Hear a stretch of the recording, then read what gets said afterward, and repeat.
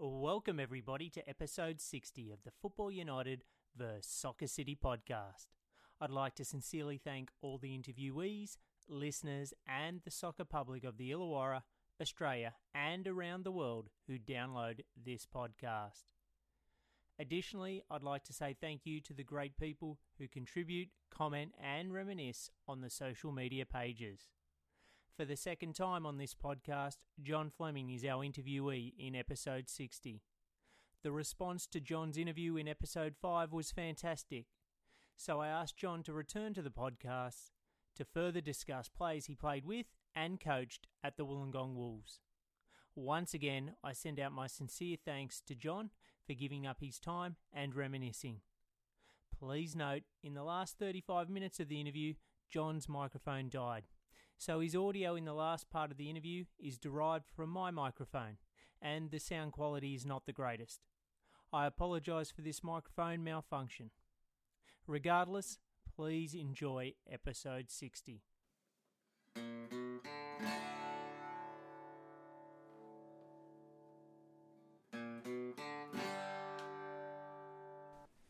Welcome everybody to the Football United vs Soccer City podcast. I'm here at the Balgownie Soccer Clubhouse. Thanks to both clubs for allowing me the use of this wonderful facility. And I'm here in his second appearance, John Fleming. John, welcome and thank you for coming back to the podcast. You're welcome, Travis.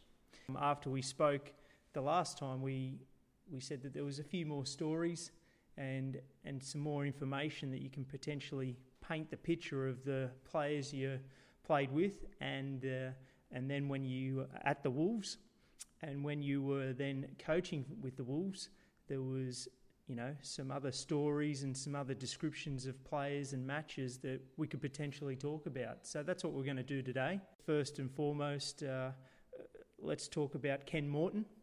He was your first coach at the Wolves. Tell us a bit more about him in terms of his, training, tactics, team talks and the like. I think we were very fortunate. The English players that came to Wollongong, we came at the start of their journey, so to speak, and I think I was here 4 weeks, and we played out the second day, which was Australia Day. We played against Canberra at Corrimal Memorial Park, just in a friendly, and it was 30 degrees, and I think I died. It was a big change in the weather because it was -10 in England around that time, and we drew 1 each, if I remember rightly, or 1-0 we lost, and that was my introduction to Australian soccer. And I think 4 weeks later we played our first game, and we hadn't really been together very, very long. So there was a lot of hard work went in those weeks to get the side ready. And Ken obviously had a pivotal part in that. He brought Kristen Levy, John Latham and myself from England to the club, and numerous other players from Tasmania, from Newcastle and from Wollongong. And we bonded pretty quickly, and I think our first game was at the Wollongong Showground, and we played Sydney Olympic, who was being coached by Tommy Docherty, who coached Manchester United, Chelsea, was one of the superstar coaches in the English game, until a few things went dismally wrong for him, and he ended up over here, and he was coaching them. And as far as I was concerned, they were onto a hiding to nothing, because the crowd that day, what is called Wynn Stadium now, was Wollongong Showground. They had a dog track around the pitch, and the place was chockers. It was packed to the rafters. You couldn't get another soul in there, and they were all supporting Wollongong. And we caned them 4-2. I think the eventual result was, and it was a brilliant start, and for everybody. But we were all supremely confident going into the game because of the atmosphere and everything like that. And I'll always remember the quote afterwards we were on a crowd bonus over 4,000, and the official crowd was 4,200. And SBS interviewed Tommy Docherty after the game and said, what's your first thoughts on Australian soccer? And he said, they can't count. And the interviewer said, I think it was Les Murray, said, what do you mean they can't count? Said, well, there wasn't 4,000 here, it was 15 or 16,000 here. And it was packed, and it was a great start. And I think the experience of the three English guys, I mean, there was probably over 1,000 Football League games between the three of us, and a couple of New Zealand internationals. It really, really held us in good stead, and it was a great start. And so, Ken, in terms of, I guess what he had to do as a coach was made slightly easier by like you said, having professionals like yourself and Chris and John there with a couple of, I think it was Clive Campbell, was he the New Zealand international, that made it easier then to quickly come together, so to speak? Yeah, I'm sure that played a part, because we were very confident that we'd do well, and a lot of the Australian players at that time, we played Sydney Olympic, they all had superstar names, and then we played this next game, we played Heidelberg, and they'd won the league the year before, and there was a lot of, oh look, Jimmy Campbell, what a great player, Gary Cole, what a great player, and the English lads didn't really bother us. And this is a true story. We got to the ground and we were thinking, gosh, this Heidelberg must be really, really good. And I think it was Olympic Park was the name of the ground, and they've got a long corridor and 2 or 3 dressing rooms. And I was walking to the dressing room and I could hear this fella talking in the other dressing room. And I thought, I know that voice. And he used to clean my boots at Oxford. So I called him out, and he was the Jimmy Campbell they were all frightened of. And I talked to him, and I think they knew then that they were in for a big game. We beat them 3-1.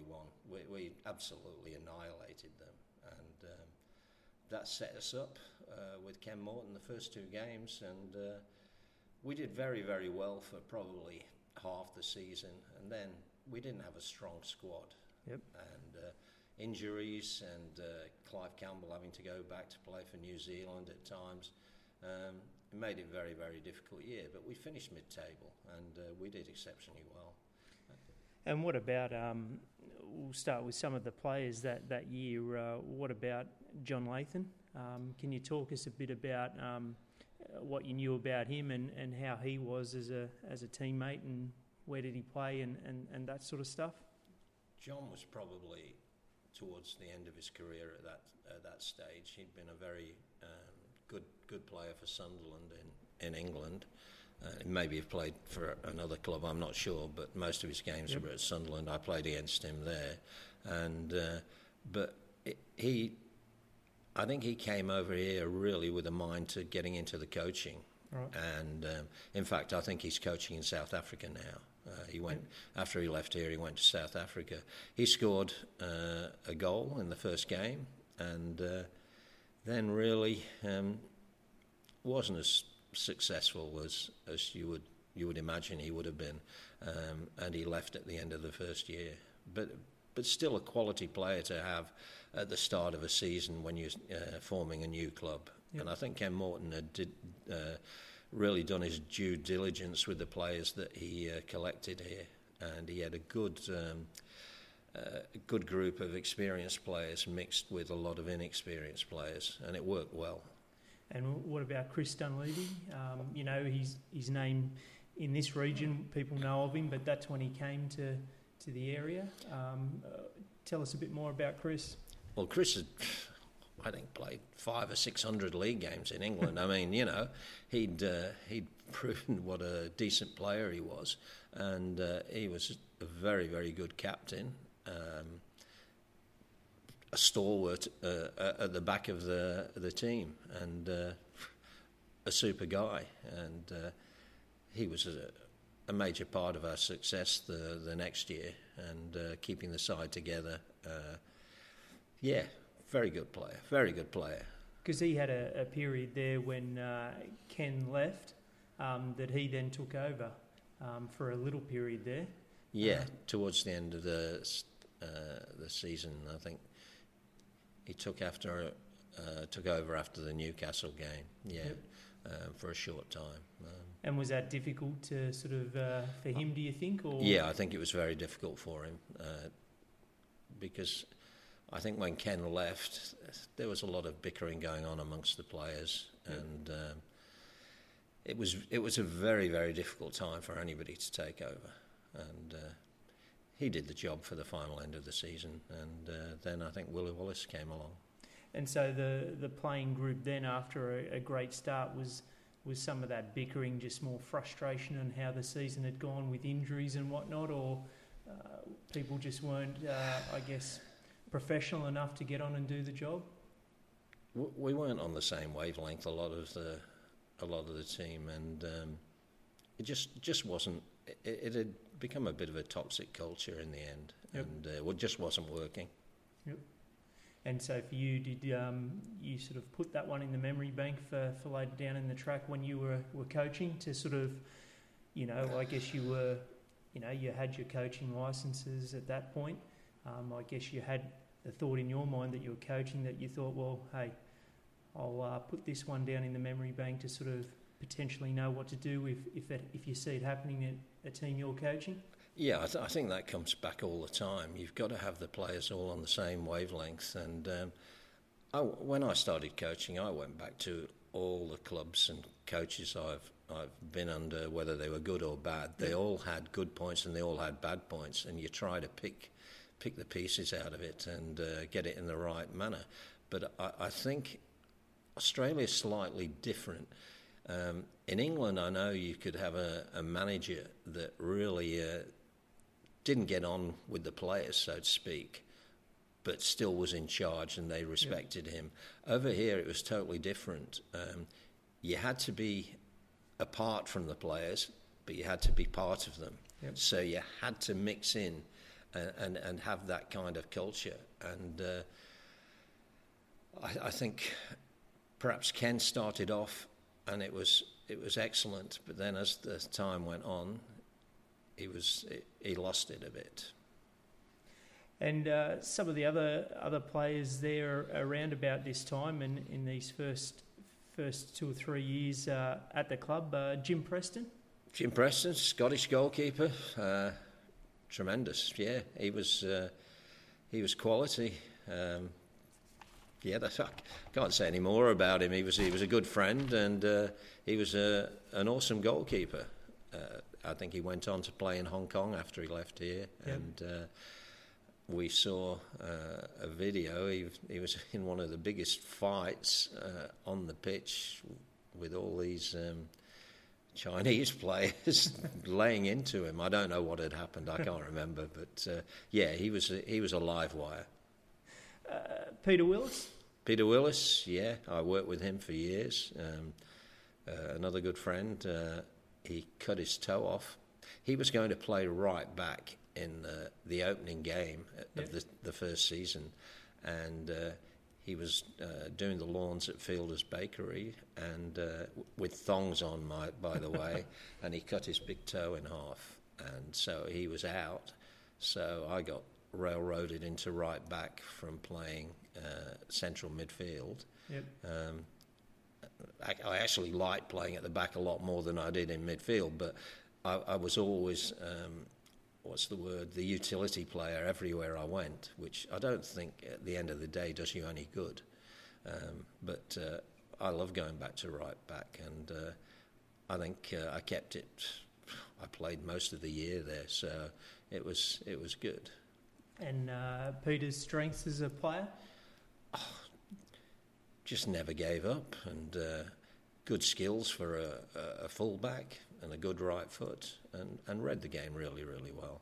And could you see it, like you said, you had, and we've discussed this before, that you had sort of future thoughts about progressing into the coaching world, could you see that he was potentially going to become a coach? Not at that stage, no, nowhere there. But when I did leave and started coaching, I went to Rockdale after I'd coached at the Wolves, and I took him with me, and he was there for a year, and I could see the change in him then. Yep. And he was always going to be in the coaching ranks. You know, that was pretty obvious to me, and he was picking up things all the time, and you know when somebody's so eager to learn and listen, and you could tell he was going to be a coach. Jeff Ainsworth? Jeff, yeah. He came here. He'd had a lot of knee problems, and he struggled the first year. He was first year, second year probably struggled the first 5 games. I think we lost, and he was having huge problems. He couldn't turn everything, and he played it out, and then I think he went to, was it Blacktown? Yep. Yeah, he went to Blacktown, and he played, and I stayed on at the Wolves. I think a year under Noddy, and I won the Player of the Year, and then left and took up the coaching job at Fairy Meadow, and then took the Wolves job. Now, I'm saying that Jeff Ainsworth wasn't playing well when he was at the Wolves, but he was the first player that I went to bring back to the club when I got to the Wolves, and I had him as captain straight away. Not a second thought. He was one of those guys that you'd walk into a pub and you'd walk into the bar, and the lads would be there, and he'd say, "Come on, we'll go next door and play darts." And I'd sit there and watch, and they'd all follow him. Yep. So he was a born leader, and the 2 seasons that we had, won the State League and finished first in the National League, he was a pivotal part in that, because he put in 100% effort every week, but his reading of the game and his reading of other characters in the side was just brilliant, and he was my kind of commanding officer on the pitch. Yep. Everything I wanted, he put it across, and I can remember there was many board meetings I went to where the board was saying, "Oh, why is Jeff Ainsworth playing?" And I said, "I take him off. You have a look at how we struggle. Just have a look at the data." And he was a brilliant leader, and a great penalty taker as well, and central midfield at the back. Just did a super job for us. A great leader. The best leader I've ever been associated with in Australia, without a shadow of a doubt. And with some of the material, and I thank you for it, that I've been able to scan, you know, there was a couple of bits and pieces in there that were coaching notes, and then you were very thorough in your coaching notes. So I guess opposing coaches would have been doing the same thing, but they might not have picked up on some of those intangibles that you just described about him in terms of his leadership. I guess people gravitated towards him. So some of that stuff, as an opposition coach, you can't always pick up on, can you? No, you can't. And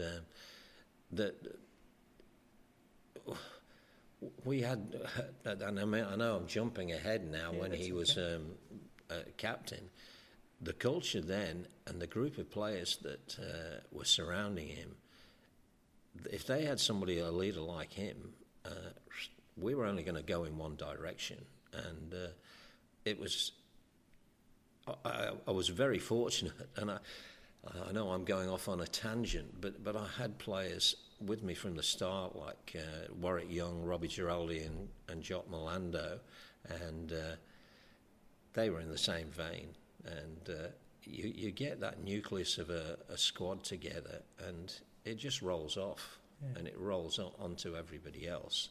And he was a massive part, Jeff Ainsworth, in keeping that together. Well, another person that you just mentioned, Jock Melando, he was a person that you played with when you were playing at the Wolves, and then when you then took up the coaching ranks, you then coached him. So tell us a bit about Jock and I guess the differences you saw between him when you played with him and then when you were coaching him. When I played with him and trained with him, he was a nightmare, absolute nightmare. Wanted to do well, desperately wanted to do well. Perhaps he didn't get all the opportunities that he deserved under Ken Morton, but he was only a young lad, and he left the Wolves, and after not really getting, like I said, probably getting the opportunities that he deserved, and I got the Ferry Meadow job, my first job, and he was there, and I think he was a midfield player originally, and Ken Morton had played him at left back a few times, and he'd done really well, but never got a regular gig. And I played him at left back, and then realised what a good centre back he was. But I had two good centre backs at Ferry Meadow, and I kept him there, and he was awesome, and he was desperate to win, desperate to play, and it's a great attitude to have. And he went on, came back to the Wolves when I went back to the Wolves. He was one of the first people I took there, and he became dominant for me. And again, probably he was a good utility player. I used him in a number of positions, and that didn't help his help his career. Yeah. But he was awesome. And so, like you said, a guy that you would pick in those first three or four players. Yeah. Back to some of these other guys. Lee Adam, when you were back in your playing days. Lee Adams, excellent player. Great right foot. Probably off the field not the best. As circumstances happened after he left here, but really, really good player. It's a shame he left after the first year. I think if he stayed here, he could have gone to higher honours. And for yourself, being a professional back in England and then coming here, and there is a difference between the two leagues, or playing in any of the divisions in England as a professional versus playing in the NSL here. Was it sometimes, I guess, easy or a potential danger to become complacent with being in this league and not, I guess you always should show respect to where you play, but did you find that was a mindset that you had to sort of straighten out in your mind, or it was pretty easy for you? I think it was pretty easy. You come here and you want to do well, so you prepare yourself well. It's a totally different environment, as I said, about coaches fitting in with players, the training 3 nights a week instead of every day. I think that suited me really great at that stage in my career, and I really enjoyed it. It was the playing standard when I first come in. It was surprisingly very, very high. Sydney City at the time, they were the best side I've ever seen in Australia. They were light years. One of my ex-coaches came over. His son was playing in Sydney in the State League, and he came over to watch one of our games. And I think this was the second year, and he said to me after the game, this Sydney City side said they could play in the first division, which is the Premier League now in England. So they'd be in the bottom half, but they were quality. Eddie Thompson, obviously a superb coach. He had them really, really going well. And who were some of the players in that team that you can recall, and how did you feel when you came up against them? Well, I can, Willie Murray, I brought him here for a year.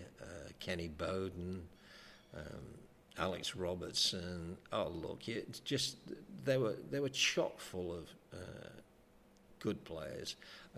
In fact, we played them in Sydney, and Willie Murray went past me like I wasn't there. I was playing right back, and I kicked him, and they got a foul, and they played a short free kick, and they played it to him again, and I kicked him again, and I was walking off the pitch then. The referee gave me a red card, and we were 3-0 down. And so really, I'd cost the guys a game. There was only probably 35 minutes to go, and then Phil O'Connor turned on his wonders, and the final result was 3-3. I was getting changed in the dressing room, and I'd hear the cheers, and I'd come running out. And yeah, it was pretty exciting. But they were a really, really good side. And a nice segue there to Phil O'Connor. Can you tell the listener a bit about his playing ability? Obviously, I never saw him play, but from what I've read, for a number of years, over several years in the newspapers, was such a talent he was. Can you tell the listener a bit about where he played and what made him such a talent? He played for Luton in England. He's just exactly the same age as me. He made his debut the last game of the season against Oxford, who I played for in England, and I played against him in the reserves. And he played left midfield in a 4-4-2 system, and I played right midfield. So I found him pretty ordinary. And anyway, I think he got released at the end of that season and went for a trial to Lincoln, another one of my old clubs, and didn't make it there, and ended up in Australia. And when I came to Australia and saw him play, it wasn't the same bloke. Gosh, he'd got a turbo engine now. He was left-footed, right-footed. He'd got pace. He was brilliant, and he became one of my best friends at the Wolves. He was a super guy. He was our X factor, without a shadow of a doubt. He played for Australia against England in Melbourne and tore the English defence apart. He could have gone back straight away and played in the English First Division without a shadow of a doubt. He just come over here and found another gear, and he was quality bloke off the field. Just wanted to play and wanted to do well. Yeah. And how does that make you feel, having guys like that in a team where you know that they can change a game creatively? It must give other players confidence. Oh, without doubt. I don't think all the years, the 4 years I played at the Wolves, we ever had a player like him, and he just made the difference. And we got to the finals that year. I can't remember if we finished second or third, and we lost to St George in the eliminator to go into the grand final, and he was just awesome all that season, and we had a good solid side, and he just provided that something different for us. Yeah. So just remarkable how things can change. Yeah, when people, without like doubt. I said, you saw him in a professional setting and thought, well, things can't change too much, and things do sometimes. Yeah, he was he was quality. Yeah, the best player that I played with at the Wolves, without a shadow of a doubt. Yeah. Clive Campbell, you spoke about him before, a New Zealand international, and I think he was sporting a pretty good moustache when he was at the Wolves. Tell us a bit about Clive. Me and Clive were really, really close, and the wives were close, and we did everything together. And he scored 2 goals in the first game. So he's an attacking player? Yeah, he's striker. Yep. I think he played right midfield initially, and he came over here and Ken threw him up front, and he was killing it. And very, very good player. But I think he fell out of favour a bit with Ken because he was going back to play for New Zealand, and Ken wanted him to stay here because Ken really didn't have a big squad to play around with. I understand both ways, but and he ended up going to Blacktown and then going back to New Zealand. And an interesting aside from that, a long time ago, 25 years ago, I got a knock on my front door, and these two young lads there, 18 and 19, and he said, "My name's Jeff Campbell." And I said, "Yeah, young Jeff," because he was 2 foot tall when I knew him.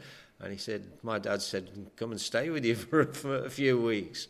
And so they stayed, him and another young man, Blair Schooler, they come and stayed with us for a month. And, they trialled with the Wolves, and I think they trialled elsewhere. And then Jeff went on to play for the New Zealand team in the National League. I can't remember the name of the team now. So, interesting. And you spoke about, I guess, the two worlds that you sort of played in, the professional leagues of England and then here in Australia. Was it although you were strict and prepared yourself well, was there more of an atmosphere to sort of create friendships, or because, people like Clive and Phil that you said you developed good relationships with, was that different to the professional league in England?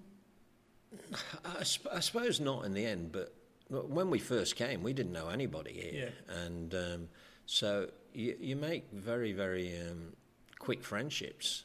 And because all the players that came to Wollongong, the side was put together in 6 months. And so they were all new to each other. Quite a few of them are Australian. Glenn Fontana and Nach Vardarev lived here. They were probably the only two that lived in Wollongong, were born and bred in Wollongong. And, you made friendships very quickly. Jim McBreen, very, very good friends with him. Clive Campbell early on. Probably three. I got on really well with the New Zealand guys, Billy de Graaf as well. But we all got on, and things were going well. The first 2 years were pretty successful. And what about Jim McBreen? Can you talk a little bit about him as a player? Because I think he had some time in Newcastle as well. Yes, he played at Newcastle, came down here. Very, very underrated. Just could run all day. Was a good goal scorer. Again, he's probably out of work lifestyle didn't suit the professional footballer, but he was a very, very good player. And like I say, Phil O'Connor and Jim McBreen, they're both dead now, and very, very sad losses. Yeah. Glenn Fontana and Nach Vardarev, you talked about two local talents there. Talk a bit about those two.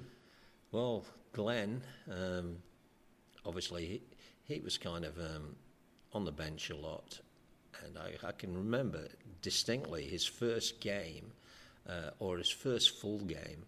He was playing against Newcastle up at the Newcastle Stadium up there, and I don't know who crossed the ball, and he'll probably remember if you talk to him. And he headed it into the back of the net, and they had a big grandstand full, and they had a hill on the other side, and the cameras were in on the hill. Yep. No, they were in the grandstand. That's right, they were in the grandstand, and Fonny ran to the hill, waving at the 10 supporters there. We had to turn him round to face him with the cameras. Another story with Fonny. I got the Fairy Meadow job, and I took him there and gave him the reserve job, and got him his start, so to speak. And then I did a stint down at the Institute of Sport in Canberra, and brought back the Curver tapes, and which that was the only copies they had were in Canberra, and I gave them to Fonny, and so probably started him off with the Curver coaching at that time, because he obviously went through them pretty thoroughly and then got involved with the New South Wales Federation and got into it from there. But he did have a knack of finding the back of the net. Yeah, he was. He was good fun, funny. He was. And what about Natch as a goalkeeper? Because I think he had a period of time there at Swansea, I believe. Yeah, that's right. And then otherwise he was in the early days in some of the Federation teams. So he had a big sort of presence to him. So how did you find him as a keeper? Good basketball player. Come and catch crosses. Magic. Good reflexes. Just terrible kicking the ball. And nowadays he would struggle to get in the sides because the goalkeepers have got to play it out from the back. And at that time he was that was his weak link, but very, very good goalkeeper. And again, perhaps should have played a lot more than he did. Billy de Graaf, another New Zealander.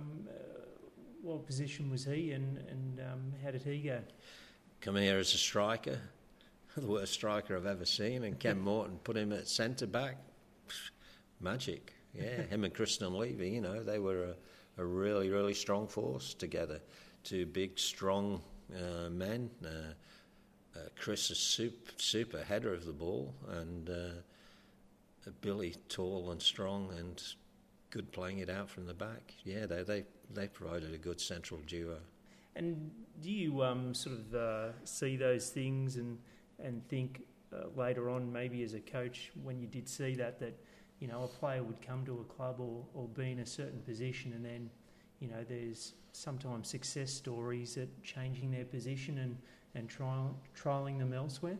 Oh, I think I've done that numerous times, changed players' positions. Yep. And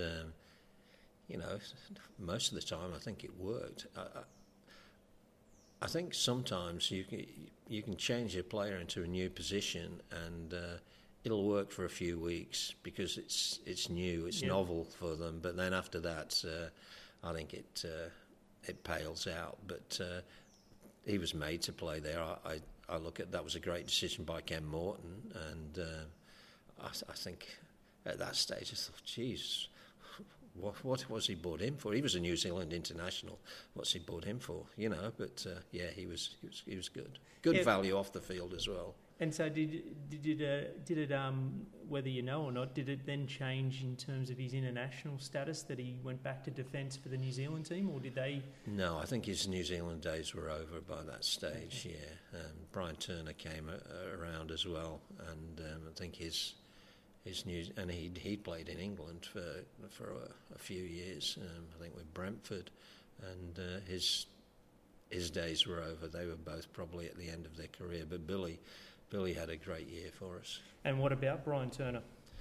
Well, I never saw the best of Brian Turner. Yep. And by all calls, Rally Rasic, I spoke to him, and he said he was brilliant, because Rally took him to Blacktown when he left here. But again, he wasn't the player he had been. And you've probably seen it numerous times, whether it be in the NSL or the local leagues, that sometimes at one club a player might not do that well, and then at another club, surprisingly, they then either turn it around, and I guess it can be a number of factors, but does it always, or it doesn't surprise you? Doesn't surprise me, no.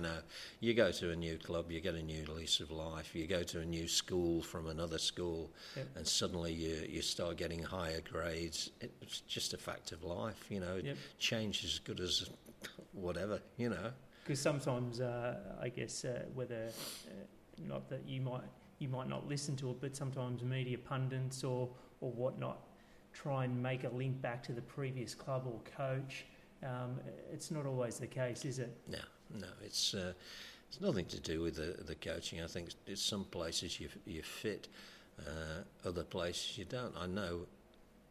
I'd played for Oxford for 5 years, and at that stage was the youngest player to have ever played for them, and I'd amassed quite a number of games in the first team, but I never really felt part of the club, maybe because I was young and the rest of the players were 28, 29, 30, and then I went to Lincoln and suddenly it was just totally different, and you fit.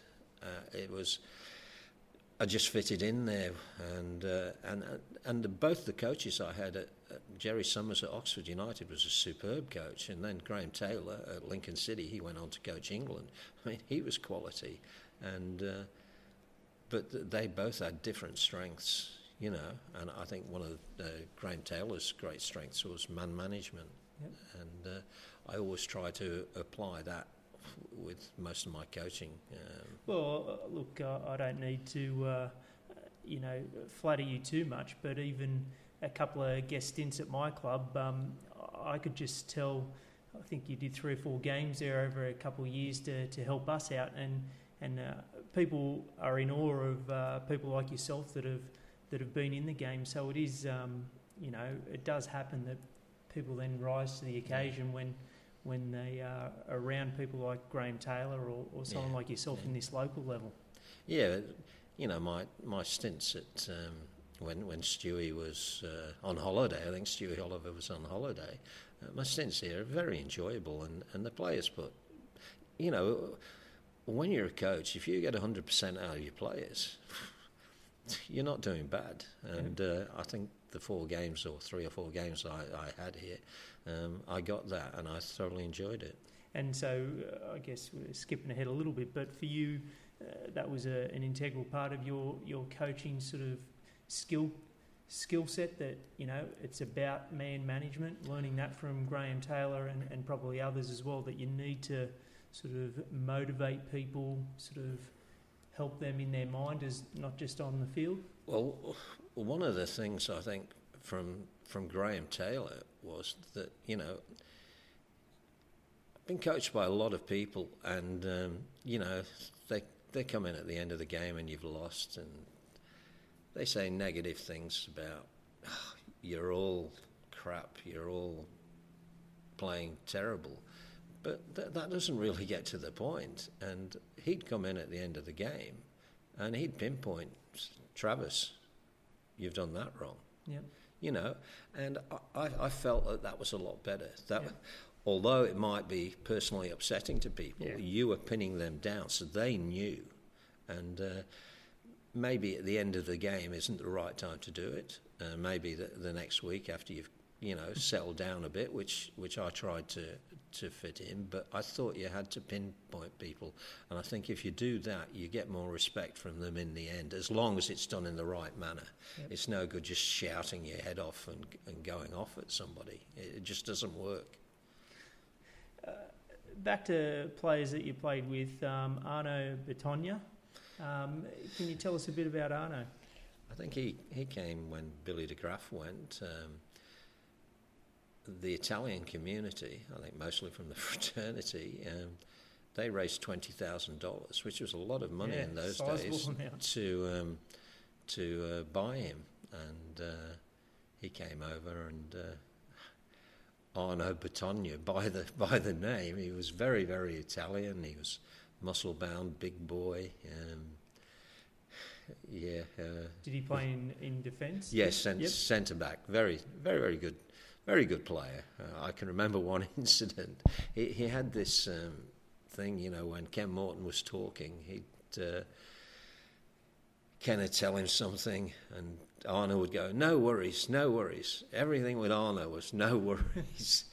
And I can remember Ken Morton go, no effing worries, said, that's all I ever get from you, and throwing a bit of a tantrum, and all the guys kind of trying not to giggle, because that was Arno. No worries, yeah. And he was taking everything in that Ken was saying, but he just, and I can imagine how irritating it got. No worries, yeah. So, good player. Roy Cotton? Yeah, the second year, him and Phil O'Connor, they formed a formidable duo up front, because Phil could take players on, was a good finisher, and had got a bit of pace. Roy Cotton was the good finisher and held the ball up well, Yep. and they matched each other, and it was good. And another very good bloke, yeah. And so did he come from He came from St George. Yep. Yeah, and he came at the end of the first year. We went to Bangkok for 4 weeks to play in the King's Cup tournament against national teams, India and Thailand and Malaysia and North Korea and South Korea, and Ken Morton got him to come and do a guest stint with us there, and he got on with all the lads, and he signed him at the start of the next season, which was a great buy, and another good player. Larry Gaffney, because Larry, when you played with him, came back. I think he'd been in Brisbane in the NSL, so and he's well known in the area, obviously, in terms of playing before he went to Brisbane and then coming back and coaching and playing as well. Well, Larry came to the Wolves from Brisbane City, I think, and obviously a local lad. I played with him at the Wolves. I coached him at the Wolves. I lived across the road from him. I fought with him over his young boy, Pete Gaffney, and my son Jamie. They played together every day, same age. Fought and we argued and fought about them, and then they get to be 18, and Pete's giving the speech at Jamie's 18th, and Jamie's giving the speech. Oh, look, I mean, that teaches you something. Don't argue about the kids. No, Larry was the most competitive bloke you'd ever meet, and you knew what you were going to get every week. He was going to give you 100%. And where did he play? Central midfield. Yep. Central midfield. Yeah, he was. Good. And I'm assuming later on in the local coaching ranks, you would have come up against him at different times as well. Yeah. Yes. Yeah. Larry was a one-off. He was a one-off. I can. The first year I coached the Wolves, he was playing for us, and he was one of our better players without a shadow of a doubt. And I'd sold Alex Bundala, and we were playing Leichhardt. Alex was at Leichhardt. We were playing Leichhardt up at Lambert Park, and I said to the guys before the game, I said, Larry, I said, you'll be marking Alex Bundala. I said, make sure you belt him as soon as you can. Well, about 2 minutes into the game, Larry's punched him one. The next thing, they had a policeman, Lou Dunis, who played for Apia Leichhardt. He came running down and punched Larry, and there's this big brawl after 2 minutes, and I'm going, what the hell's going on? And they both got sent off, and I said to Larry at the end of the game, I said, what did you do that for? And he said, you told me to belt him. And, look, the Larry story's great. He's the salt of the earth, do anything for you. Very good player. You'd want him by your side, not playing against him. Yeah, good player. Alan Waldron?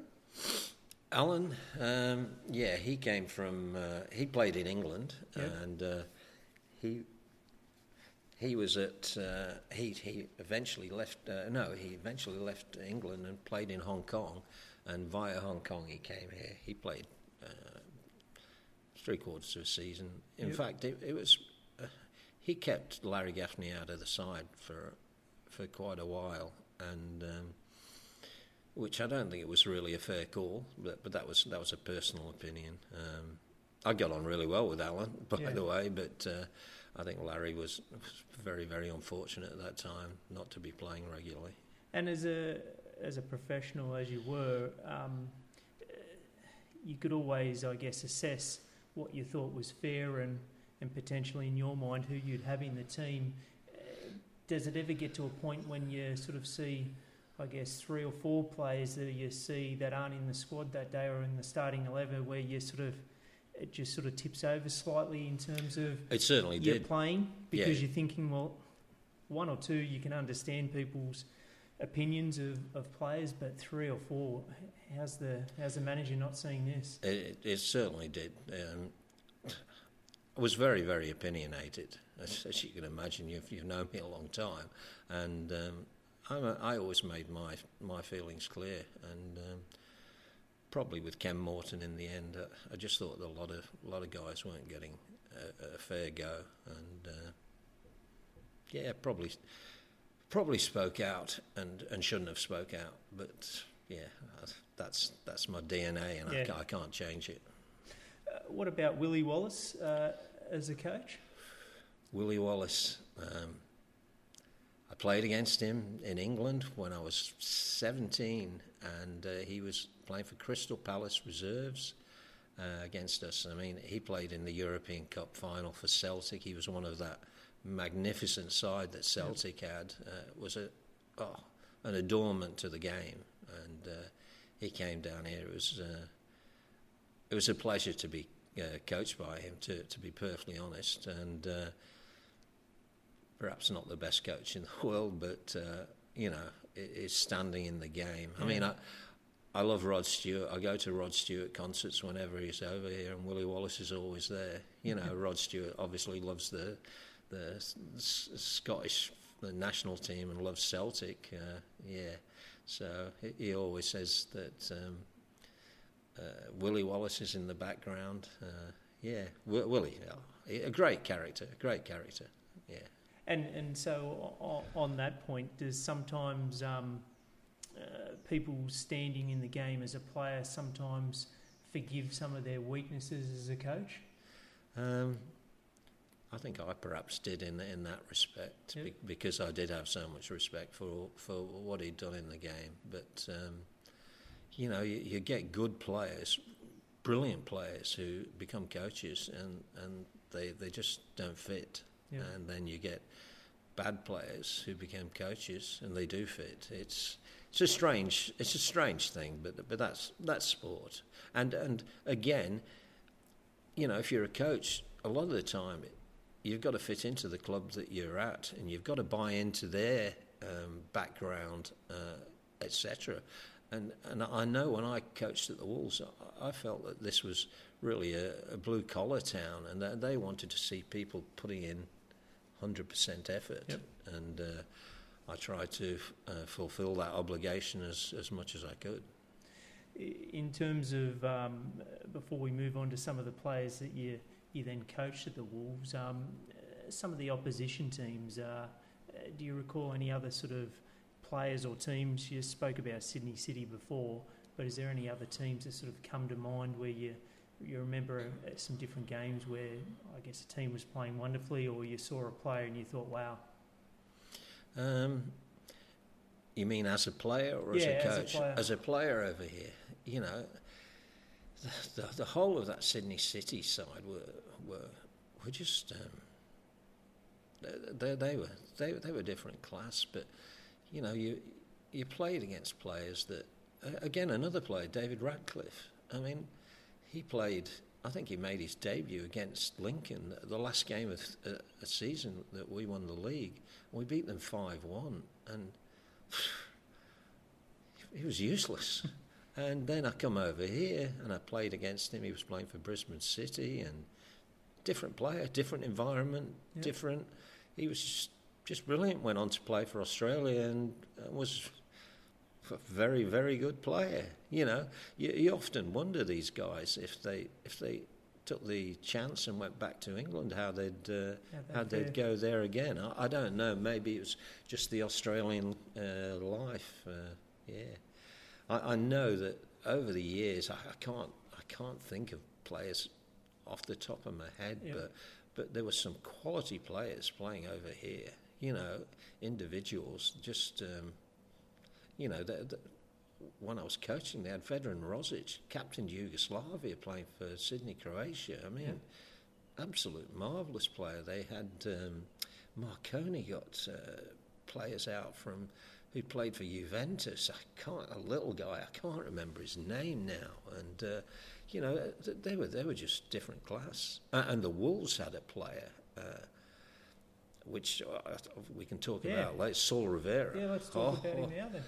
Well, so how did you get him to the club, or how did he come to the club? This is an interesting story. Laurie Kelly said we've got this fella from Uruguay who wants to emigrate over here. He's got a girlfriend over here, wants to marry him.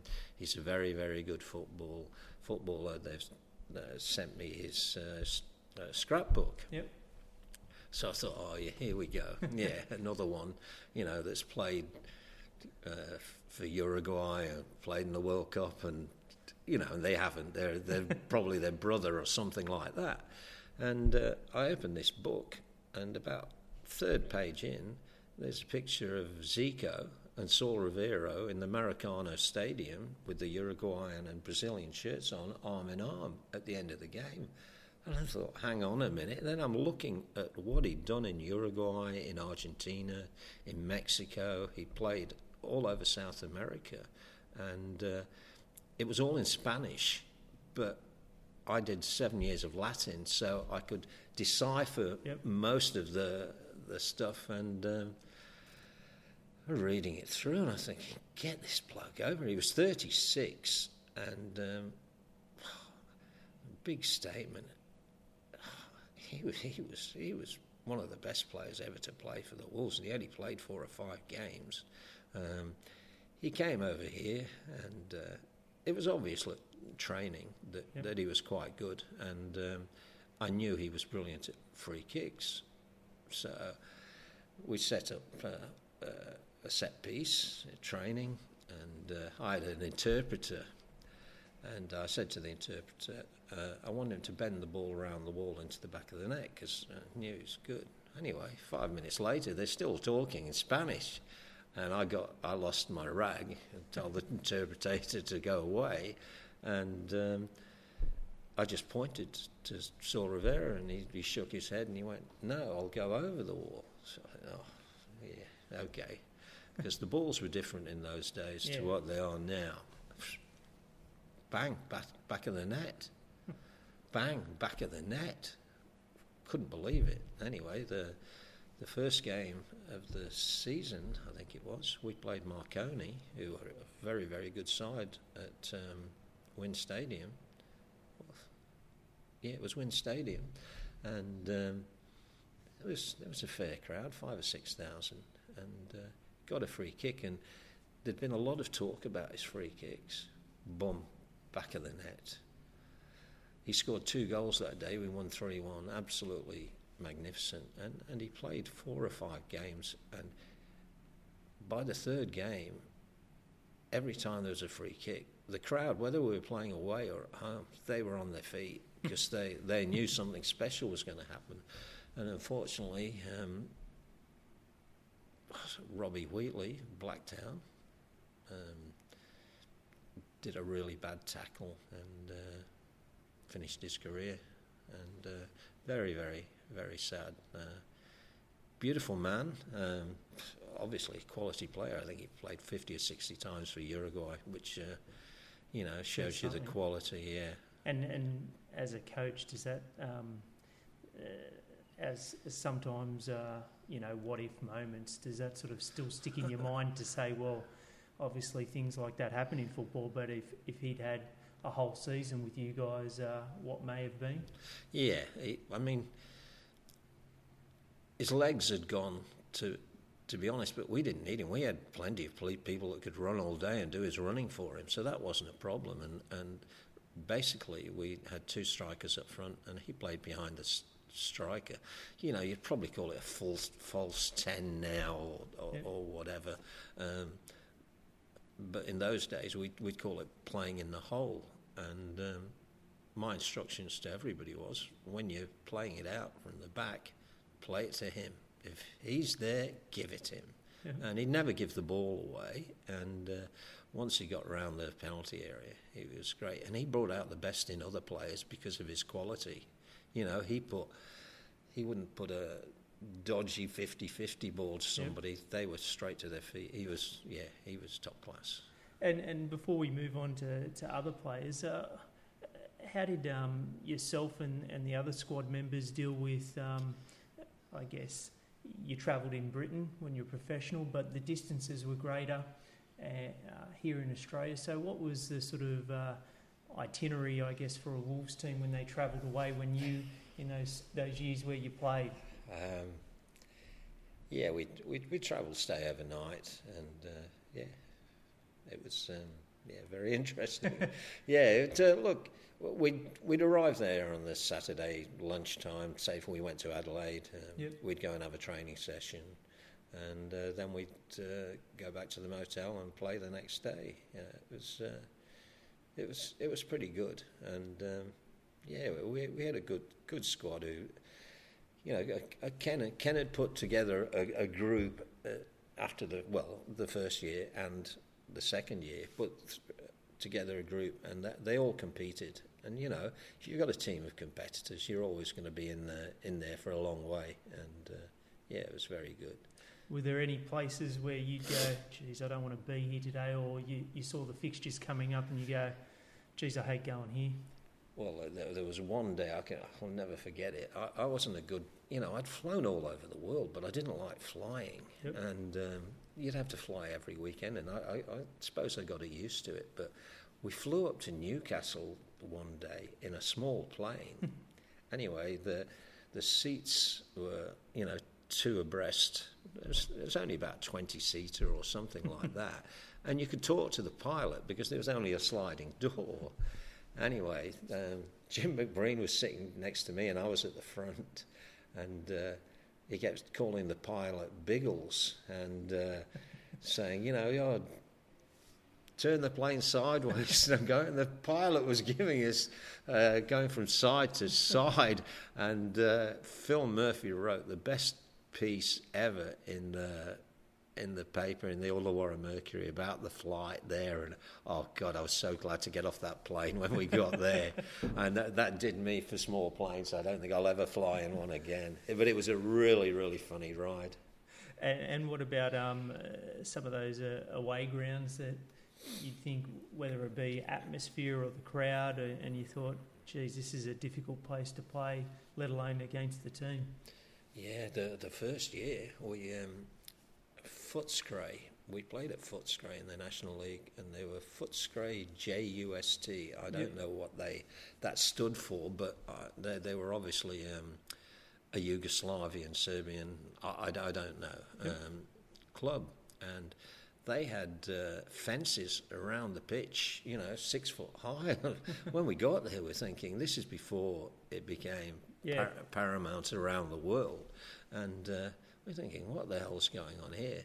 Anyway, we were winning 1-0, and as the game went on, you could sense that the atmosphere was getting a bit tense off the pitch. Yep. And the referee had given a few 50-50 decisions to us, and I knew something was going to happen. And I was in the half, and the dressing room's behind the goal that we were defending, and see the crowd shouting and people trying to climb up the fence. And I'm thinking, Anyway, as soon as the referee blew the final whistle, I was on my bike and I was in the dressing room, ran right round to the back of the dressing room because I knew there was something going off.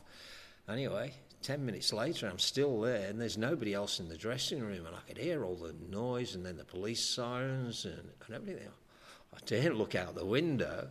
Anyway, the guys came in eventually, and they said the crowd wanted to lynch the referee, and so we had to stand next to the referee in the middle of the pitch, both teams. And I'm going, well, I'm glad I was in the dressing room.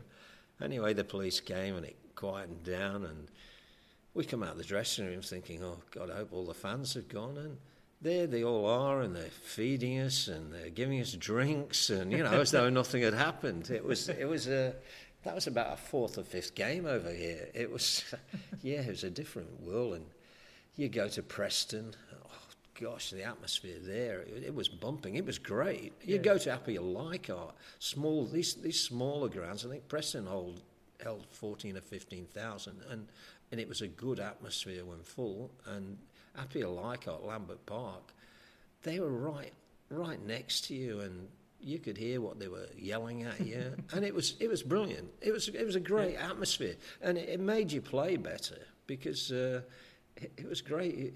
You'd have people calling you butcher. Why are they calling me a butcher? You know, it was good. It was good entertainment. Yeah, I loved it. The coaching job, obviously, doing the Ferry Meadow job before doing the Wolves job held you in good stead. Do you believe? Oh. My mum was over here from England at the time, and I'd won the Player of the Year at the Wolves, and I wasn't really happy. It was time to move on, and I saw I'd gone to see Laurie Kelly, and the money wasn't very good. They were having financial problems, and it was just becoming a bit of a burden, and. I saw the advert in the paper, and I said, I should really go now. I'm not going to go for it. My mum made me go for it. You know what mums are like. And I got it, and Walter Chichkin and Frank Saladino, they ran the club and on a shoestring budget. And so I went to the interview, and I got the job and went to the presentation. They'd won the State League 2, I think, the year before, with Mike Johnson coaching them. And I asked Mike Johnson, said, well, how do you think they'll go this year? He said, you won it last year. You know, the Division 2 were in Division 1. And he said, you'll get relegated. You'll finish bottom. I thought, that's great. But thanks to Frank Saladino and Walter Chichkin, and obviously a couple of players that I brought to the club, they brought most of them to the club. We had a good side. I bought Warwick Young. This is an interesting story. He came to the Wolves for trials, and there was when you were playing. When I was playing, there was 3 or 4 goalkeepers, and I was with Ken Morton. I was just shooting at the goalkeepers, and he was having a look at them. And Warwick was there with his green gear on and his gloves, and jumping up and down at the sideline and not getting a go. And anyway, this was before training. I thought, I'll go and have a drink, and I started walking away. And obviously Warwick nobody was having any shots at him or anything, and having a look at him. So he said, do you want to hit a few shots at me? I didn't know him from Adam. And I went, I see how keen he was. I said, yeah. So I hit a few shots, and he just wanted to keep going. He would have been there for 12 hours, and we had to train, and I didn't see anything of him again after that. But you know, it just clicked something in my mind, and he was at St George playing in the reserves, and the reserves in the youth team, and St George Budapest, and wasn't getting a game. I took the Ferry Meadow job, and he rang me and said, do you want to, would you be interested in me? I said, of course. We had a goalkeeper, John Krajnovic, who was very young at the time and a very, very good goalkeeper. So I went to the old Pop Errington Park with the goalkeepers, and did about 30 minutes with them and just had a look, and I decided, Warwick's a good keeper, and Warwick started, and he was pivotal in our success that year at Ferry Meadow. We finished 1 point behind the leader, who was Melita. No, not Melita. Canterbury. Yep. Canterbury. And we lost to Melita in the grand final. And that was 1 point from us going into the National League. Now, the players didn't get paid. You know, we'd go back to the fraternity, and we'd get a few jugs of beer and a big tray of chips, and the Wolves were losing every week at the time, so we'd get back there at the same time, and Glenn Fontana would get the cigars out.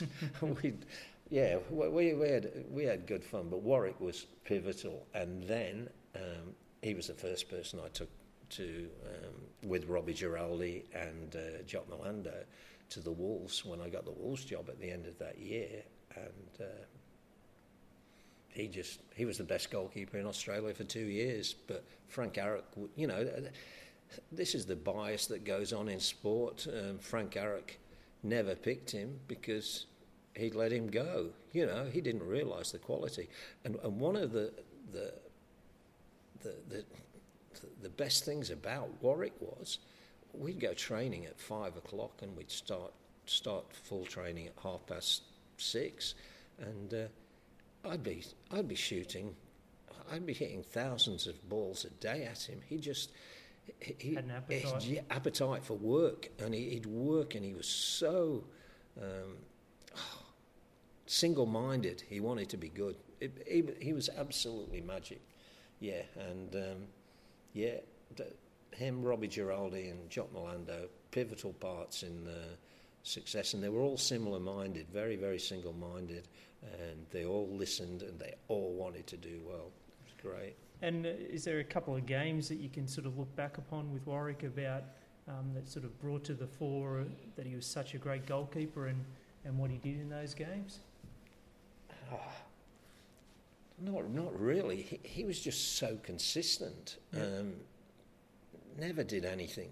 Never made a mistake, and made everything look easy.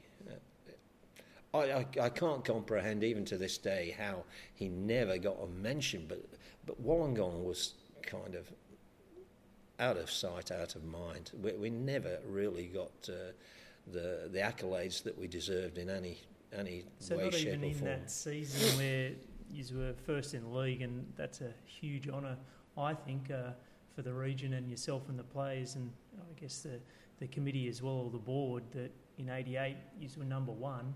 And he was a big part of that. Yeah, and nothing. He just never got a look in. It was, I don't know. I think you see it. I've seen it. Seen it in all sports. Yep. Yeah. If you don't fit in, well. Did you notice a difference in him though? Although it might not have been on the field, that it deflated him a little bit to not even get a thing, or like you said, his focus was be the best that you can, and then that never wavered? Yeah, brother of Craig, son of Bob. You know, his dad played in the Olympic Games for Australia. His brother, well, you know, he coached and he played. He was a top player. You know, I often felt sorry for him because in his own right, he was up there big time and didn't get the respect that he deserved. But, he's the best keeper I've seen in my time in Illawarra, without a shadow of a doubt. You spoke about Robert Giraldi. Can you talk a bit about him as his strengths as a player and anything else you can recall of Robert? Robbie, the year we were in the State League with the Wolves, and we had to win to get back into the National League, we played at Canberra, and Canberra and Blacktown Nuss were vying for the top position, and we played at Bruce Stadium in Canberra. I don't know if it's called that still, and I come out and I walked all the way to the top of the grandstand, which is about 80 steps all the way up to the top. By the time I got to the top, the game had kicked off. I turned round and there was Robbie walking off. He'd been sent off 30 seconds into the game, and this is a crucial, absolutely crucial game. And I walked all the way down to the bench. What happened? Said, somebody kicked Robbie, and Robbie elbowed him, and he's gone. Anyway, we won the game 1-0, and we were in a minibus going back, and there was a lot of singing going on, and Robbie was there with his head down, didn't look at me and anything. But the thing about Robbie was, again, he was for 9 months probably the best striker in Australia. He was just going gangbusters, and then he broke his leg, and probably was never the same.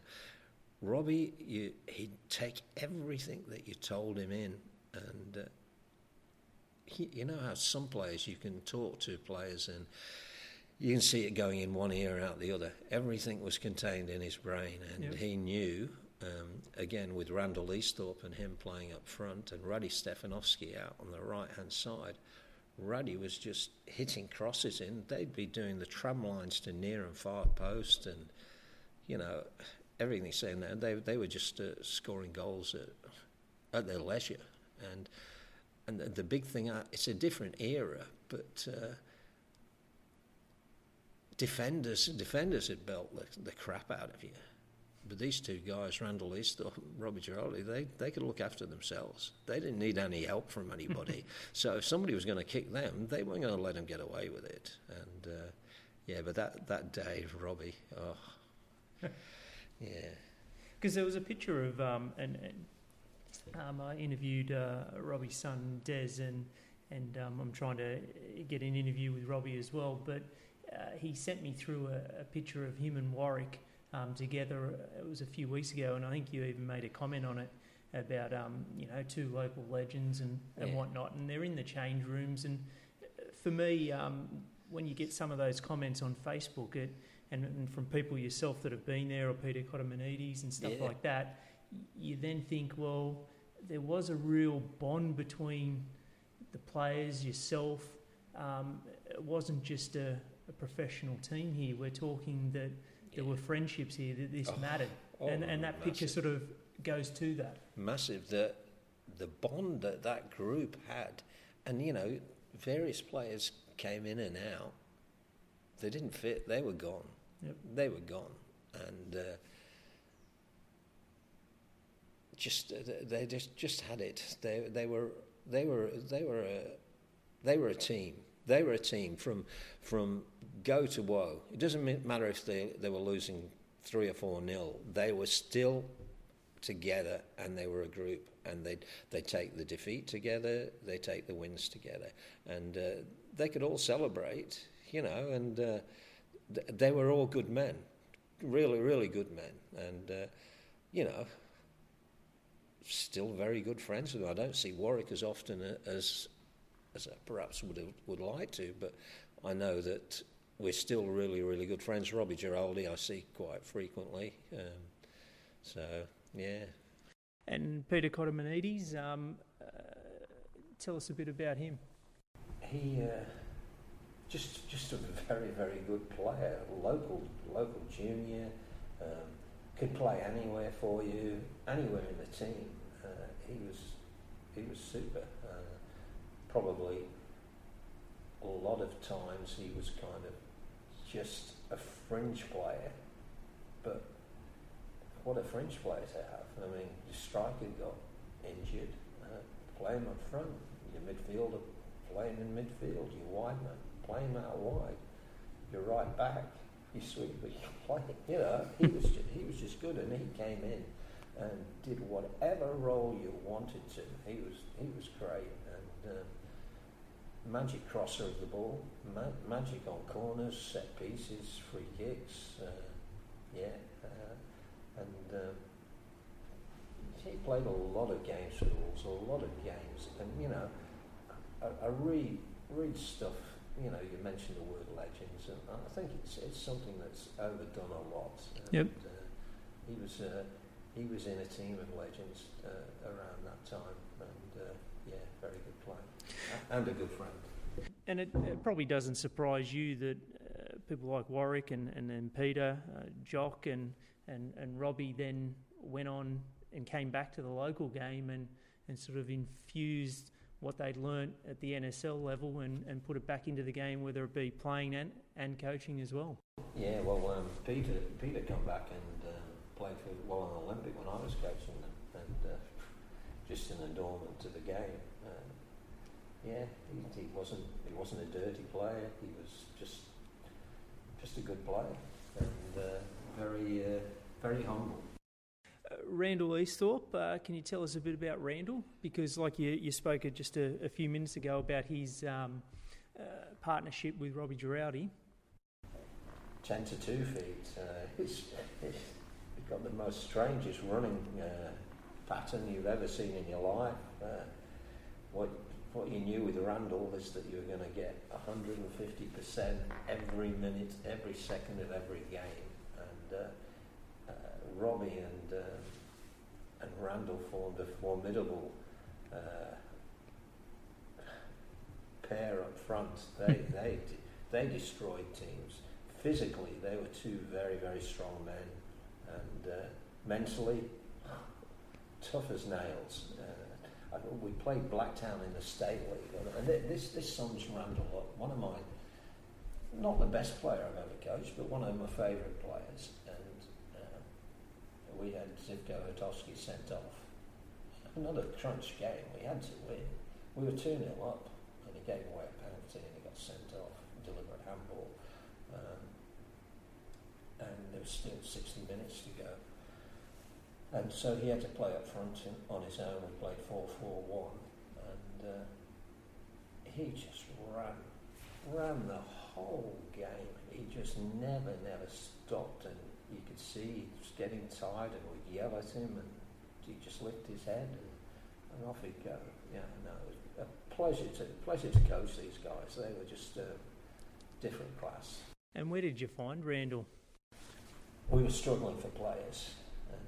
Laurie Kelly, the late great Laurie Kelly, came up with this. We were playing Marconi, and he came up with Randall Easthorpe. I said, "Who's he?" He said he played for Penrith, and the ex-Australian captain and player at Marconi. And I went up to Mrs. after the game in the Marconi club, and I said, "Do you know Randall Easthorpe? This is Tony Henderson," and he said, "Yeah, played against him." I said, "What's he like?" He said, "He's a road runner." I said, "What do you mean?" He said, "He's nothing." So I went back to Laurie Kelly and said, "Oh, well, I've got him coming down tomorrow." And, so I was virtually railroaded into signing. And then it had got too late, and we needed bodies, and we signed him. Oh, what a signing. Loved him. From day one, he was just another one.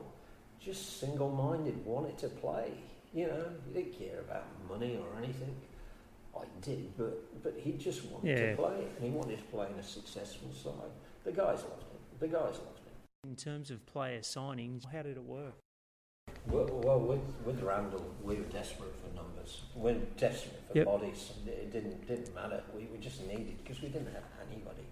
And Laurie was magnificent. Just years ahead of his time, brought soccer on massively in the area because he provided the area with the Wolves, and he kept them going, I think, single-handedly at times. But a great man. I had a great relationship with him. He didn't butt in or had he was great, but he'd come up with these people, and there was some other people he'd come up with, and I'd say, "No, I don't want him." But this one was really, I couldn't do anything about it. I can't speak highly enough of Laurie Kelly. And so in terms of those other player signings that you would make, is it just using your networks then that you've got to then say, well, you talk to someone, this bloke in State League, he should be playing NSL. Is that the sort of way that it works sometimes? You'd have regular conversations with different people that you would know? I used to talk to people in the press quite a lot who watched a lot of State League games, and you see, we didn't have any money. That was the biggest problem. So you'd have to choose carefully, and you'd have to select people that weren't looking for high wages and maybe not up to the quality. But I always thought that if you get people with characters and they're prepared to work hard, you're going to have a good chance. And, perhaps in some ways you strike it lucky, but then again, you get a group of people together and you keep adding to that group, and then it does add up. It becomes really, really, the Ruddy Stefanovski. Yeah, talk about him. Because initially you didn't want him, did you? No, no. He was signed already. He played for Noddy the year before. Yep. And the crowd loved him. As they would. He used to run on to players and jink and jive. I played against him in a game for the Wolves against Wollongong, Macedonia. Yep. And it was at Balgownie. It was outside here. Just a friendly game. I don't know what it was for. And I marked him.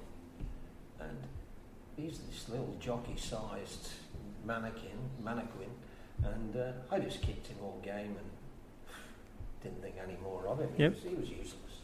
I thought that was my opinion. Yep. And I inherited him, and I said to him after a few weeks, well, you're not going to get a game from me. And he said, no, I'm a good player, as you do. And I said, well, you're not the type of player I'm looking for. And he said, if you get a club, I'll let you go. And now, a few weeks later, Macedonia made an offer for him. Laurie told me, the board didn't want to see him go. They loved him, the fans loved him. But he didn't fit into my system. Anyway, I spoke to him and asked him to go, and he said, no, I'm staying. Yep. And I said, well, you're not going to get a game. And he said to me, I'll prove you wrong. Well, okay. Anyway, as things happen, I think it was Peter Cullivan, I just got injured. And so I had to pick him, and I picked him, and I told him what he wanted to do. See, because his strengths, he could run all day. He was jockey-sized, couldn't tackle, I knew that. But what a crosser of the ball he was. But because he was trying to dribble everybody and he had no pace, he'd never get past them. But what he had that marvellous ability to get a yard away from a player and bend the ball round and hit it into the penalty area. And I said, you've got to put crosses in. Anyway, the first game he played, he did exactly what I told him. And I thought, yeah, and I went in, up to him afterwards, said, that's good. Yep. It's real improvement on what I see before. And it wasn't the old Radi Stefanovski who flattered to deceive, who ran up and looked good but never did anything. He's hitting these quality crosses, and it just snowballed from there. And I'm pretty certain I went into the dressing room one day and had all the players there and told them the story about Radi Stefanovski with Radi there. And I said, he shoved what I said to him down my throat. Yep. And I said, he's great, but his crosses were good, his work rate was excellent, and he became a tough cookie. And his set pieces were sublime. He was good corners, free kicks, everything. And with the Robbie Girollis and the Randall Easthorpes running those tram lines, they knew the ball was going to be coming in, so they'd go there because they're going to score goals. And it was great. But my favourite story of all time, and it shows you what the league was like then, it was a very, very tough league. We were playing the last game of the season against Sydney, Croatia, at Odense Park up in Sydney, and we were top of the league by 1 point. Yep. If we drew and South Melbourne won, they win the league. Yep. If Sydney, Croatia beat us, Sydney, Croatia win the league. So a lot to play for all teams. A lot to play for. Anyway, they had a team of superstars. Graham Arnold, Robbie Slater, Vedran Rozic, Zeljko Zarkov. Oh, I mean, these were superstars in the Australian game, and they had a team full of them, and they had a big centre half, 6'5", 6'6", Alan Hunter. Now, he played for Australia as well, big centre half, and I was sitting in the dugout, and it's massive crowd there, and everything's on the line. And right in front of me, he's gone over the top of Radi, absolutely cleaned him up, and terrible tackle. And I got up, I'm only about a yard away from the sideline, and Alan Hunter looked at me and said, don't send a boy to play a man's game. And Radi was on the floor, rolling around as he did, just looked at me, got up, walked away, and the referee, I don't think he even gave him a yellow card, gave Alan Hunter. And Radi was on the left side, so I presume Danny Cranier took a corner from the other side, so because Radi was always on the right-hand side. And 2 minutes later, the ball got played to Radi, and Alan Hunter came. You see, he was flying in. And Radi miscontrolled the ball, and he don't miscontrol balls like that, and the ball went about 2 foot away from him. And Alan Hunter went for the ball, and Ruddy just went over the top and killed him. And he got carried off in a stretch, Alan Hunter. And as he was walking by me, I said, "Alan," and I suppose he thought I was going to say, "How are you going?" And I said to him, "Don't send a boy to play a man's game." See, Ruddy could look after himself, and I've got the utmost admiration for him. Yeah. Well, I can't wait to speak to him, and I'm sure he'll appreciate those words. What about Ray Valestra? He was a centre half. Because you saw him, I guess, in his younger days when I played with him. Yeah, and then coached him. So he's another one where he sort of did both. Very strong, very physical, very single-minded,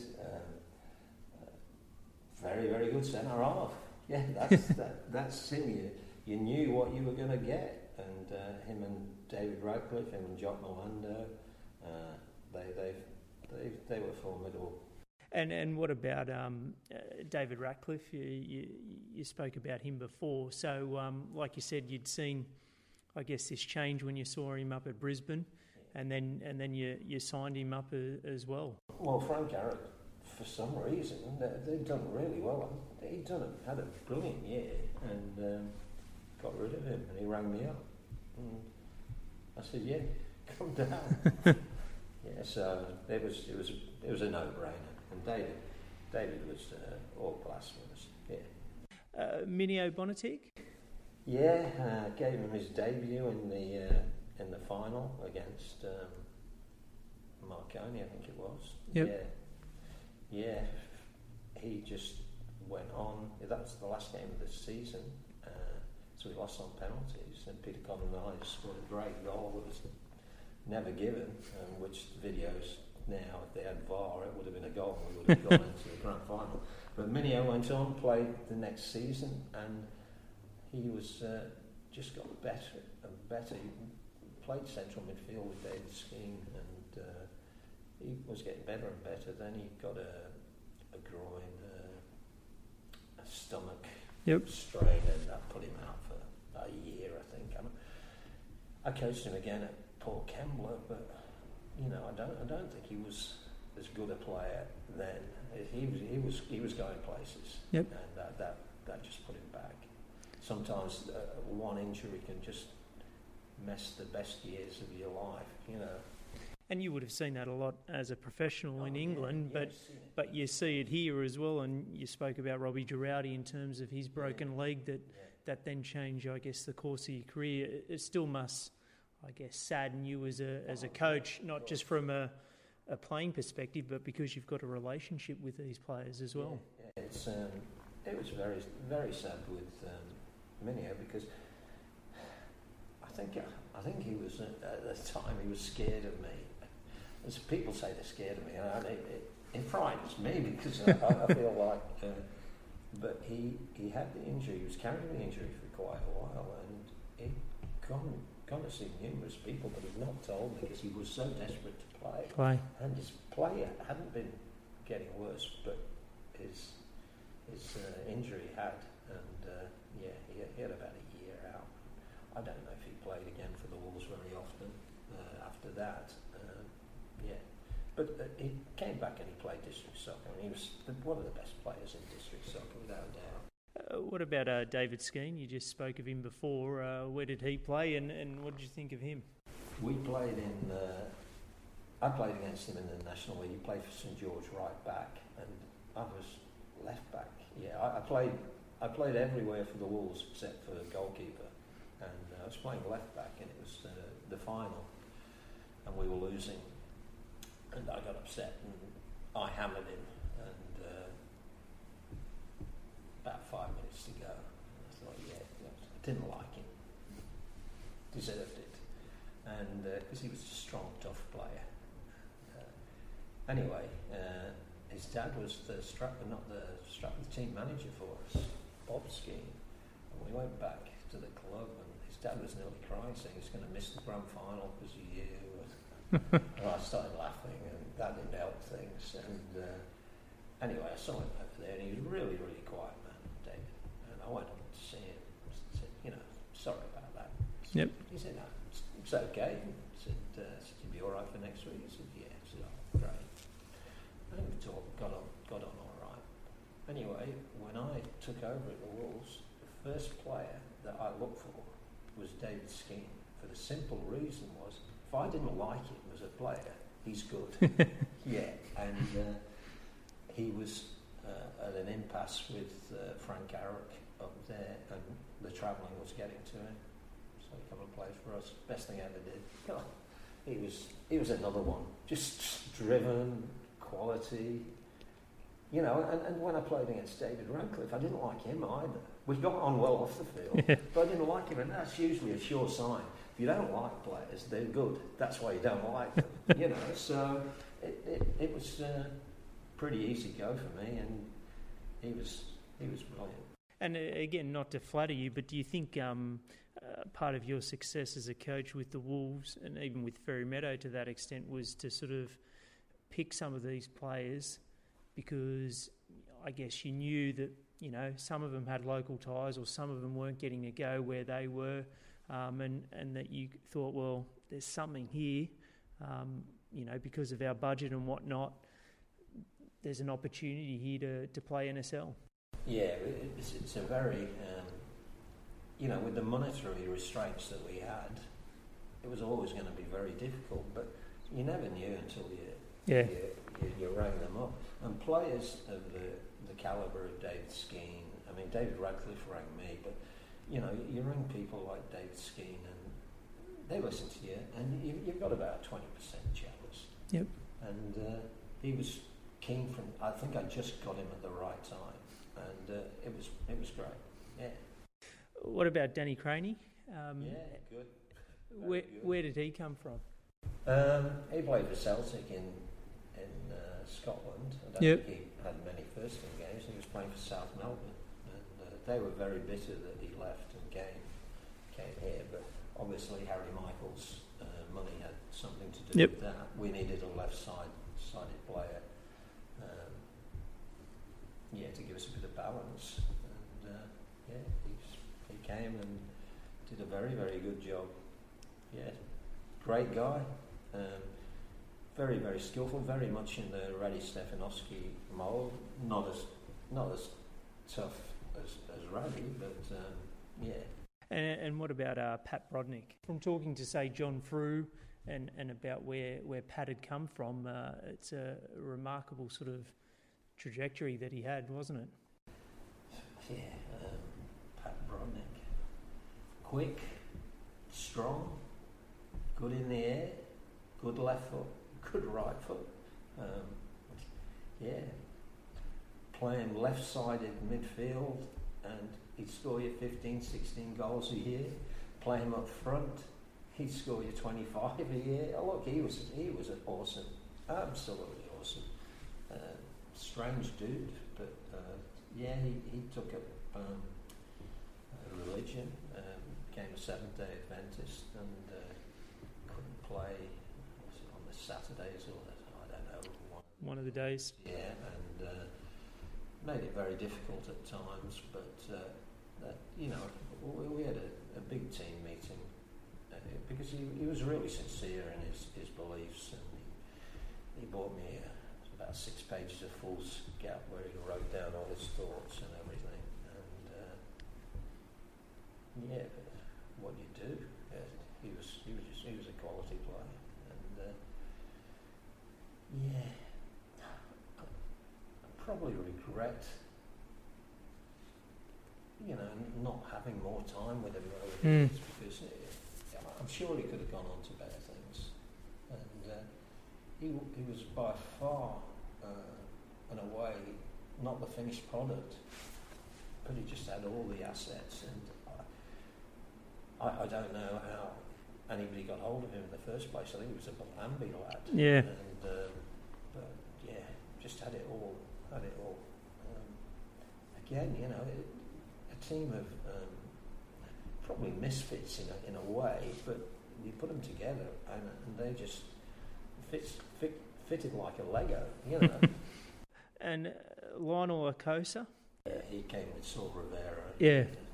Not as good as Saul. Very poor second, yeah. Reg Chilby. Reg, yeah, another one. I got at Fairy Meadow, and yeah, he was a pivotal part that first year, and he came to the Wolves, and he played at the back for me, centre back, right back.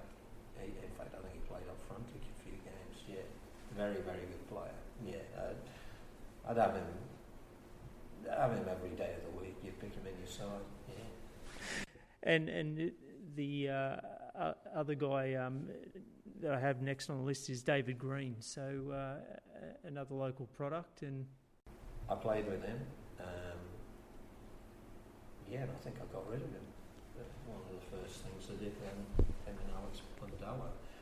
Not for any reason that he wasn't a good player, but we just needed more cash to try and get different types of players. He did exceptionally well at St George. Yeah, good player. And like I said, that was part of what you had to do at Wollongong, wasn't it? That you had to make the budget balance and mix and match, basically, and do things sometimes that you wouldn't want to. And what about talk about say Trevor Francis, Alan Brazil, and Paul Mariner? For you, forgetting the Harry Michael stuff, to have people of that quality come to the club must have been sort of strange in one sense when you were, I guess, managing a working class town club and with a shoestring budget to then have players of this quality come in. Marvellous what Alan Brazil had to offer the team, you know, as a player was magic, but more than that, what he had to offer the rest of the players and his experience and everything was great. And he was a good mixer. He was a super bloke, trained hard, turned up at every session, did well in games. The guys loved him. He'd lead the singing on the bus. And, yeah, he was great for everything about him. Paul Mariner, exactly the same. 2 weeks he played 2 games, trained every time, super bloke. Trevor Francis, who I played against and with in England, and he came over, went on holiday to the Gold Coast, and he'd come and played, and the 2 games he played he was perfectly professional and played very, very well. But you know, it would have been nice to have a bit of input from him into the team that I had then, and it was a very interesting time. Because it's a strange one from, say, your normal sort of season to sort of have those guest stints come in. So I guess it's a coaching challenge, isn't it? Because you were successful. You were a successful team at that time as well. Yeah. Well, it wasn't a challenge with Alan and Paul, because they were top professionals. They came there to do the business, and you didn't have to teach them how to play or anything like that. You had to get them involved in your team framework, and they took that all in very, very quickly. And with Trevor, it was a lot more difficult because he just came obviously for the holiday, and I'm not knocking his actual game time was superb, but it would have been nice to get a bit more off of him back to the players. Alan created a great bond with the players. You know, it might have been a bit of a drinking culture that he bonded with them, but he was out here on holiday as well, and he thoroughly enjoyed himself. Super guy. And were you sort of, I guess, because at the time the team was going well, you're a successful team, were you sort of in your mind you sometimes just hope that this works, that some of the other players that then go out of the team don't get too disgruntled and stuff like that? It was even more of a harder task for you to sort of keep things at an equilibrium where the success would continue? Very difficult. But I think the players that were left out at the time, they all realised that all 3 of the players, they were just absolute quality, and they were only here for a short period, and they were going to help us compete at the top level. So I think they were all behind it. But obviously, if you you're left out. It was difficult. But, Yep. I hope anyway that everybody understood the reasons why they were left out. And we spoke before about Laurie Kelly, but he was really a giant in the region in terms of what he did for the game. You know, I think it was Fernhill locally, and then the Wolves, and then just generally. So you've said before in this discussion today that there was times where you had to had discussions with the board, and they had opinions about players and whatnot, which would, you know, for me, I guess, it wouldn't be, I guess, cool to hear opinions of people that don't see them train in, day out, see, I guess, the prism of the game and professionally. So did that help having Laurie as chairman to sort of settle that down a little bit? Massively, because you've got these directors, I suppose it's similar at all clubs. I mean, they finished bottom of the league for 3 years on the trot, and suddenly they've had success after success. Suddenly, from going into board meetings and not hearing anything from any of them, now they've got he should be playing, you know. It really, really irritated me in the end, and I you know, if it wasn't for Laurie Kelly keeping the equilibrium, as you say, it would have been very difficult. But I think Frank Arrox said to me one day, he said, if there's a board directors and there's 12 on the board, you've got to have 7 on your side. And I think basically that was it. And it got to be really annoying. It's especially, you know, the stuff about Jeff Ainsworth. It was just every month, you know, they'd bring it up. But I mean, when we were winning before that year, nothing was ever said, and then suddenly it becomes a major talking point now with them, and they never opened their mouth before. But that's what happens when you get a winning culture. People, they all want to join in, they all want to be part of it, but when you're losing, they don't want to say anything. I found it very, very, very strange, and I don't mind criticism from within if they've got if they're talking about the right things. But again, I was a very, very strong person, and I had very, very strong opinions, and I wasn't going to be guided by somebody else on who I select or what I do. So I mean, if it comes to that, and you're guided by other people who you select on your side, you may as well give them the job and let them do it. For you, then, was that part of your decision making near the end of your tenure there at the Wolves, that sort of factored into some of the decision making? Yeah, there's some of the crap that was happening at the end. You know, it was we were going really, really well, and I suppose it goes into just my upbringing and the way, and it was beginning to get very, very annoying, and that's about it. I can't really say anything more. Not that I want you to either.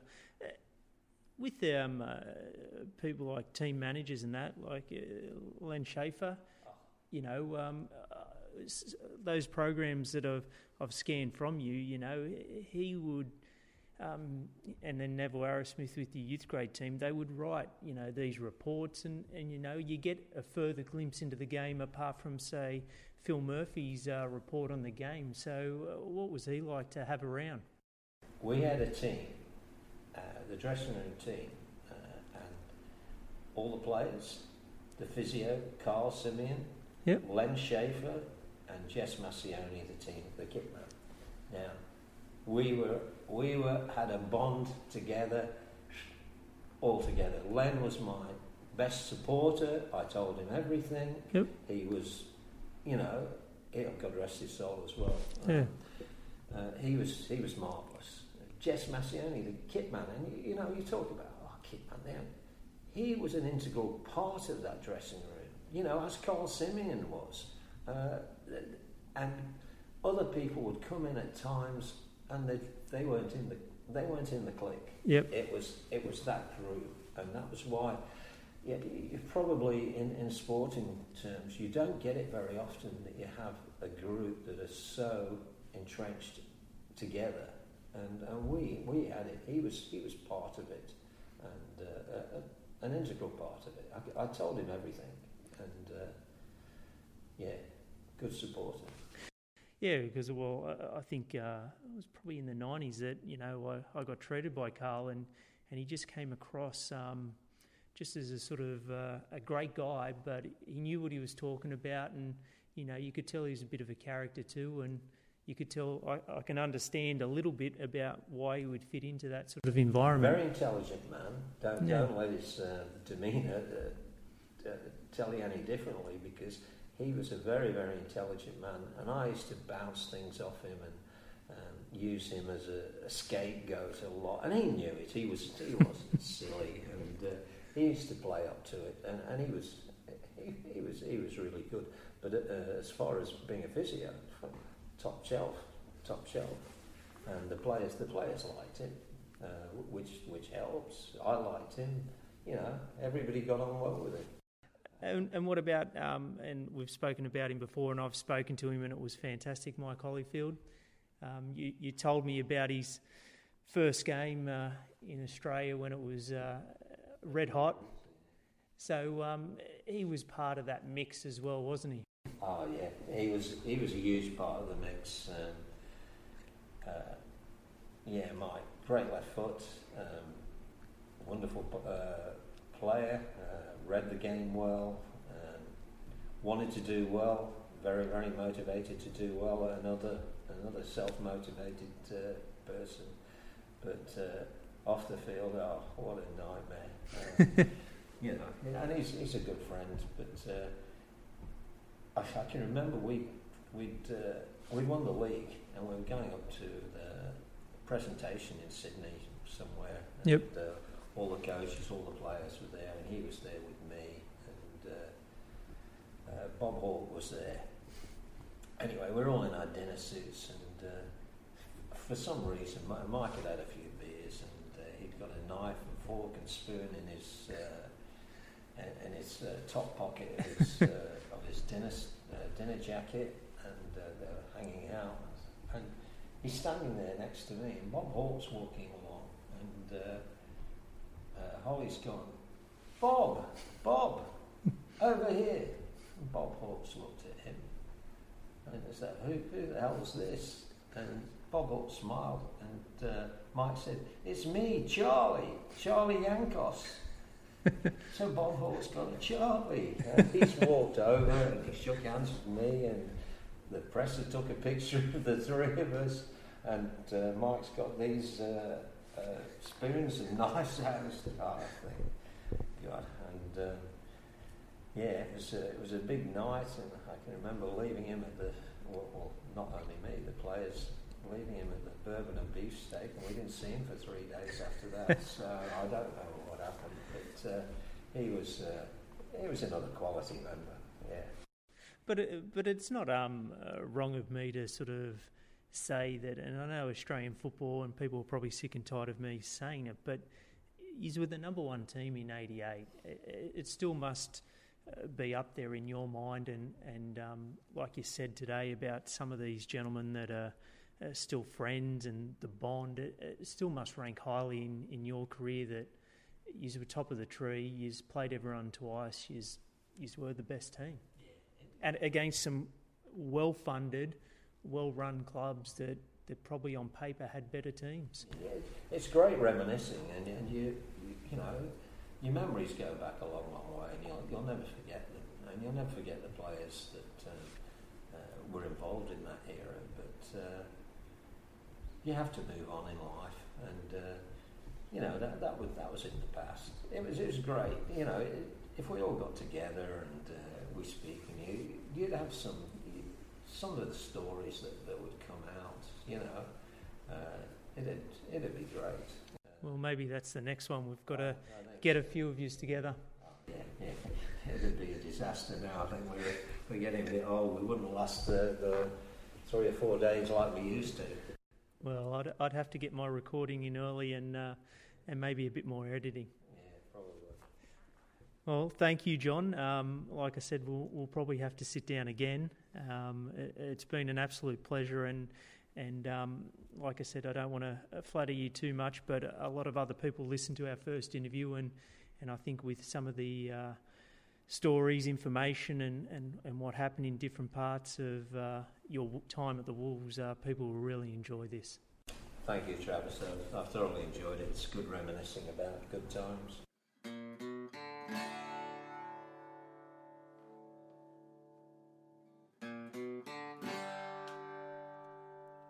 Thanks again for listening and downloading episode 60. I sincerely appreciate it. Sincere thanks to John for the time he spent with me. I'm your host, Travis. Goodbye for now.